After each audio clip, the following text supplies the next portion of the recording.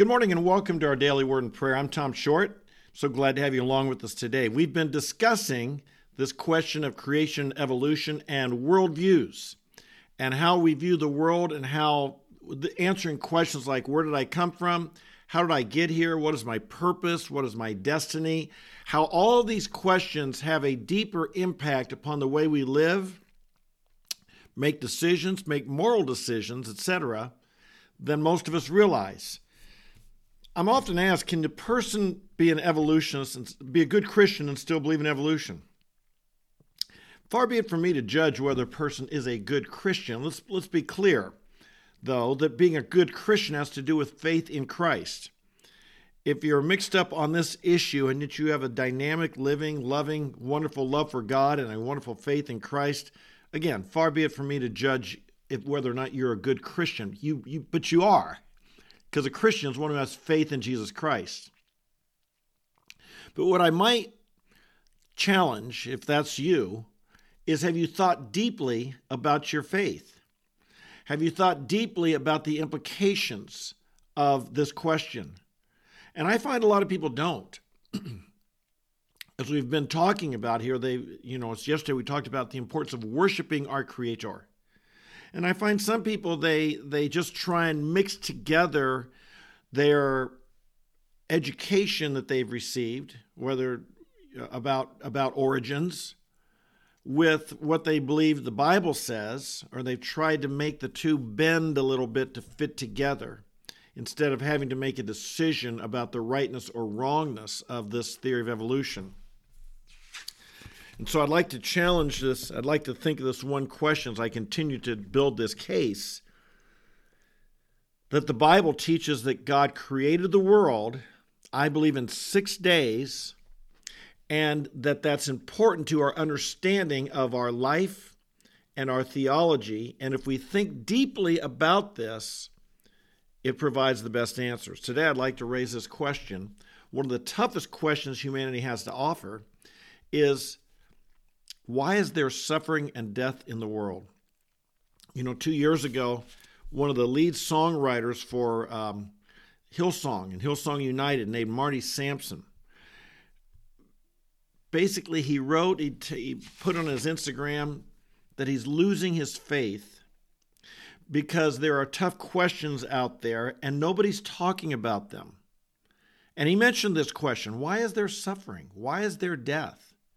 He raised specific questions that the answer relates to exactly what we're talking about. And he said, no one's talking about them. And I thought to myself, well, wait a minute, I talk about these things every day on campus. The unbelievers are asking me these questions every day. I know of people who are addressing them. But evidently in his church and his Christian experience, and dare I say in many, many, many churches, this question, these issues are avoided because, I don't know why, they're controversial. Maybe the pastor doesn't believe them. Maybe he's not educated himself on this. I don't know why. But I will say, we have Marty Sampsons out there, people who are accomplished. I mean, my goodness, this guy probably has written dozens of songs that you enjoy singing. And he said he's losing his faith, and a few weeks later he walked away and said he no longer considers himself to be a Christian. My goodness, friends, what's going on here? We are often losing people simply because we've not thought deeply about what we believe, and there are people who are thinking deeply about it on the other side, and they raise questions, and our people are unprepared to answer them. And then they fall away from the faith because they think we're a non-thinking religion. No. Christianity is the religion for thinking people. We have produced the best thought, the best worldview, the most coherent understanding of life, and indeed many of the great philosophers and thinkers throughout history. So what about this question? Why is there suffering and death? Evolution provides no answer to the why question. It just simply states it is. Evolution claims there is no why. There is no purpose. It is purposeless. Evolution just says it is. It just happens. There are mutations that occur. And because they occur, there might be an advantage to survival. And so therefore, the organism with the mutation survives, but there's no purpose behind it. There's no reason behind it. It just is. It was an accident of nature, a mutation. People who believe in theistic evolution, in other words, that God guided evolution, they try and merge these two ideas of evolution and Genesis together, or the existence of God together. They try and come up with something, well, God is maybe teaching us the importance of being strong. But would God be behind a process that eliminates the weak and that the strong survive? I mean, is that the nature of God? Is that what God teaches us to do? Would that be the way God would want us to operate? Hey, weak people, we want to wipe you out and make you go extinct. Hey, strong people, we want you to survive and thrive. Would that be the way God is? Was that the nature of our God? I think not. So this question, what is the source of suffering and death? It exists. Everybody knows it. There's a problem out there. And why? And especially when we realize in Genesis 1, verse 31, that God tells us that the world he created, he saw all that he'd made, behold, it was very good.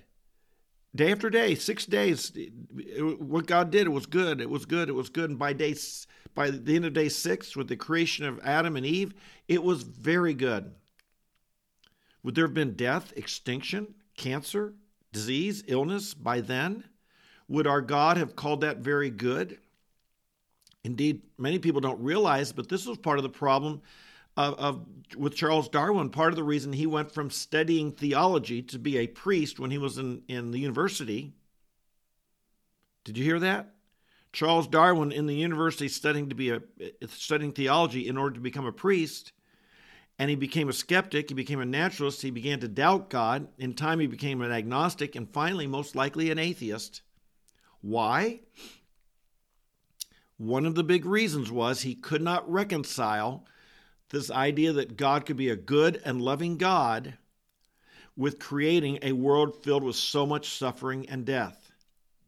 He saw it all throughout the fossil record. He saw it all throughout history. He saw all this, and he said, how can a God be good? How could he call this good? How could a God be loving with this history of so much death, extinction, suffering, etc.?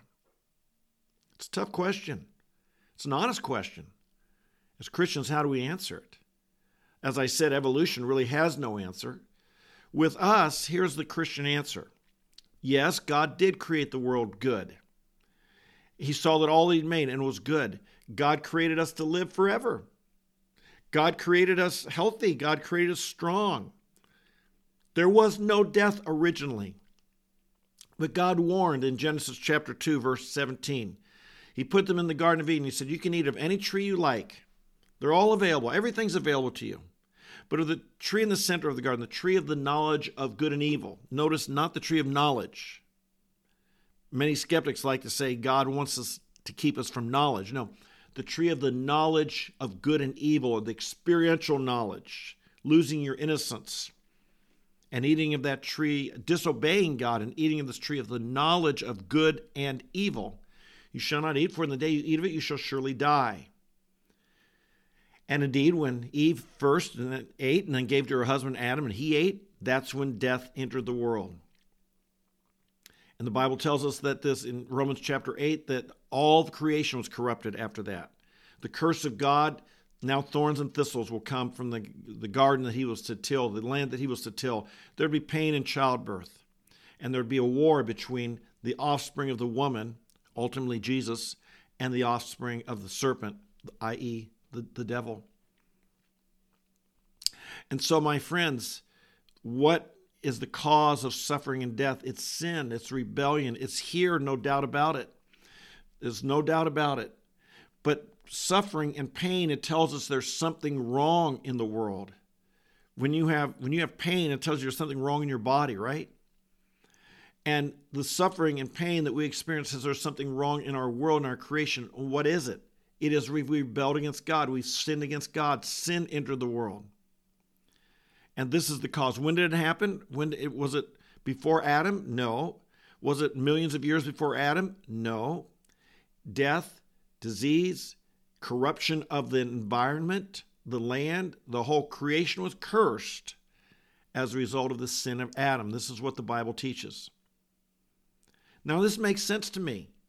This is going to explain how we can have a good God, and that God's not the cause of the suffering, but the judgment, indeed the judgment of God, not the love of God, but the judgment of God. That God did not create the world this way, but rather because of our sin, this is the consequence that came upon us because we have all entered into the sin and rebellion. Now, it's really important, as I say, thinking, not only do you answer the question of why is there suffering in the world in a way where, to be honest, we get the blame for it, not God. But another question comes, if there was death before Adam, and if death entered the world before Adam sinned, then how does that connect with Christ needing to die for our sins? You see, Romans 6:23 tells us that the wages of sin is death. The cause of death is sin, and the punishment of sin is death, right? But if there was sin that predated, if there was death that predated sin, then the wages of, no, how's that fit? You see what I'm saying? It doesn't. So there was a good creation. Sin entered the world. Death brought sin. What's the solution to our sin? Ultimately, there must be death. And this is why Christ needed to die for our sins. If there was death before sin, then why did the death of Christ to pay for our sins? You see what I'm saying? But there wasn't. There was no death beforehand. That's why we read in Romans 5 and verse 14 that through one man sin entered the world. That's Adam. Not through a bunch of Neanderthals or a tribe, but through one man sin entered the world. And through one man who gave his life to die for sin, there is reconciliation to our God. And this is why we see that this is so important. Does it mean that if you believe in evolution, you can't believe the gospel? No. But this whole gospel narrative, the whole understanding of who Christ is and why he came and why his death was essential and why his death paid the price for our sins, it all goes back and finds its beginning in Genesis chapter 2 and 3, where Adam and Eve sinned, and sin entered the world, and death through sin, and now sin is conquered through the death of Jesus the Christ. These things are very, very important. It does play into the gospel understanding. And so, can I urge us? We want to be people who think seriously about our faith and the implications of it. And this, I continue to stand and continue to say that I believe this theory of evolution, this concept of evolution, and building all of life. And trust me, the secularists build all of life. They say evolution, it's so much more than just biology. They talk about the universe evolving, our thinking evolving, our humanity evolving, our society evolving. They bring evolution into everything. It is at the core of what secularists, how they understand and see the world, and it is a diametrically different worldview than what we as Christians believe. So let's be careful. Father in heaven, we praise you again that you are the creator of all, and we thank you today that you made the world a good place. There was no sin, there was no death before Adam sinned against you. In the day he ate of it, death entered the world, but before that, paradise. Before that, it was good. It was all good. It was all very good. And Father, we confess that sin has devastating consequences. Could he have ever imagined the taking of that tree of which he was commanded not to would have led to all the suffering and death and poverty and famine and natural disasters and anger and hatred and chaos that's come into our world? Could anyone have imagined the implications of that, what seemed like such a small act of disobedience? And yet, Lord, we know that it was a big act because it was rebellion against the teaching, the command of God Almighty. How the angels must have been shocked. how the angels must have been shocked that this woman created in the image of God would actually disobey the Almighty. And Father, I pray we'd take every sin seriously and we'd realize, Lord, whenever I pray, and even in my own life, and I know you've helped me with this, but with all of us, Lord, whenever we see suffering, death, disease, poverty, when we see the world that is not meant to be, and it bothers us, it irritates us, I pray, Father, it would make us angry at sin. Not at you, but at sin. It causes us to hate sin even more and to see the dark side of what sin produces. It brings death. And Jesus, we thank you today that your death on the cross is what can pay for and make right what Adam forfeited in the garden. Your death can reconcile us. Your death is the payment for sin. The wages of sin is death. Death entered the world through one man. The wages of sin is death. And Jesus, we thank you that through one man, you, our sins were paid for. And now you make us, through Christ, new creatures, alive, clean, reconciled to the Father. We give you praise. And we say and we declare, you are the answer. You are the answer. Your mission to reconcile people that you accomplished through your death and resurrection. This is the answer to what was forfeited in the Garden of Eden. Bless you. We praise you and give you praise.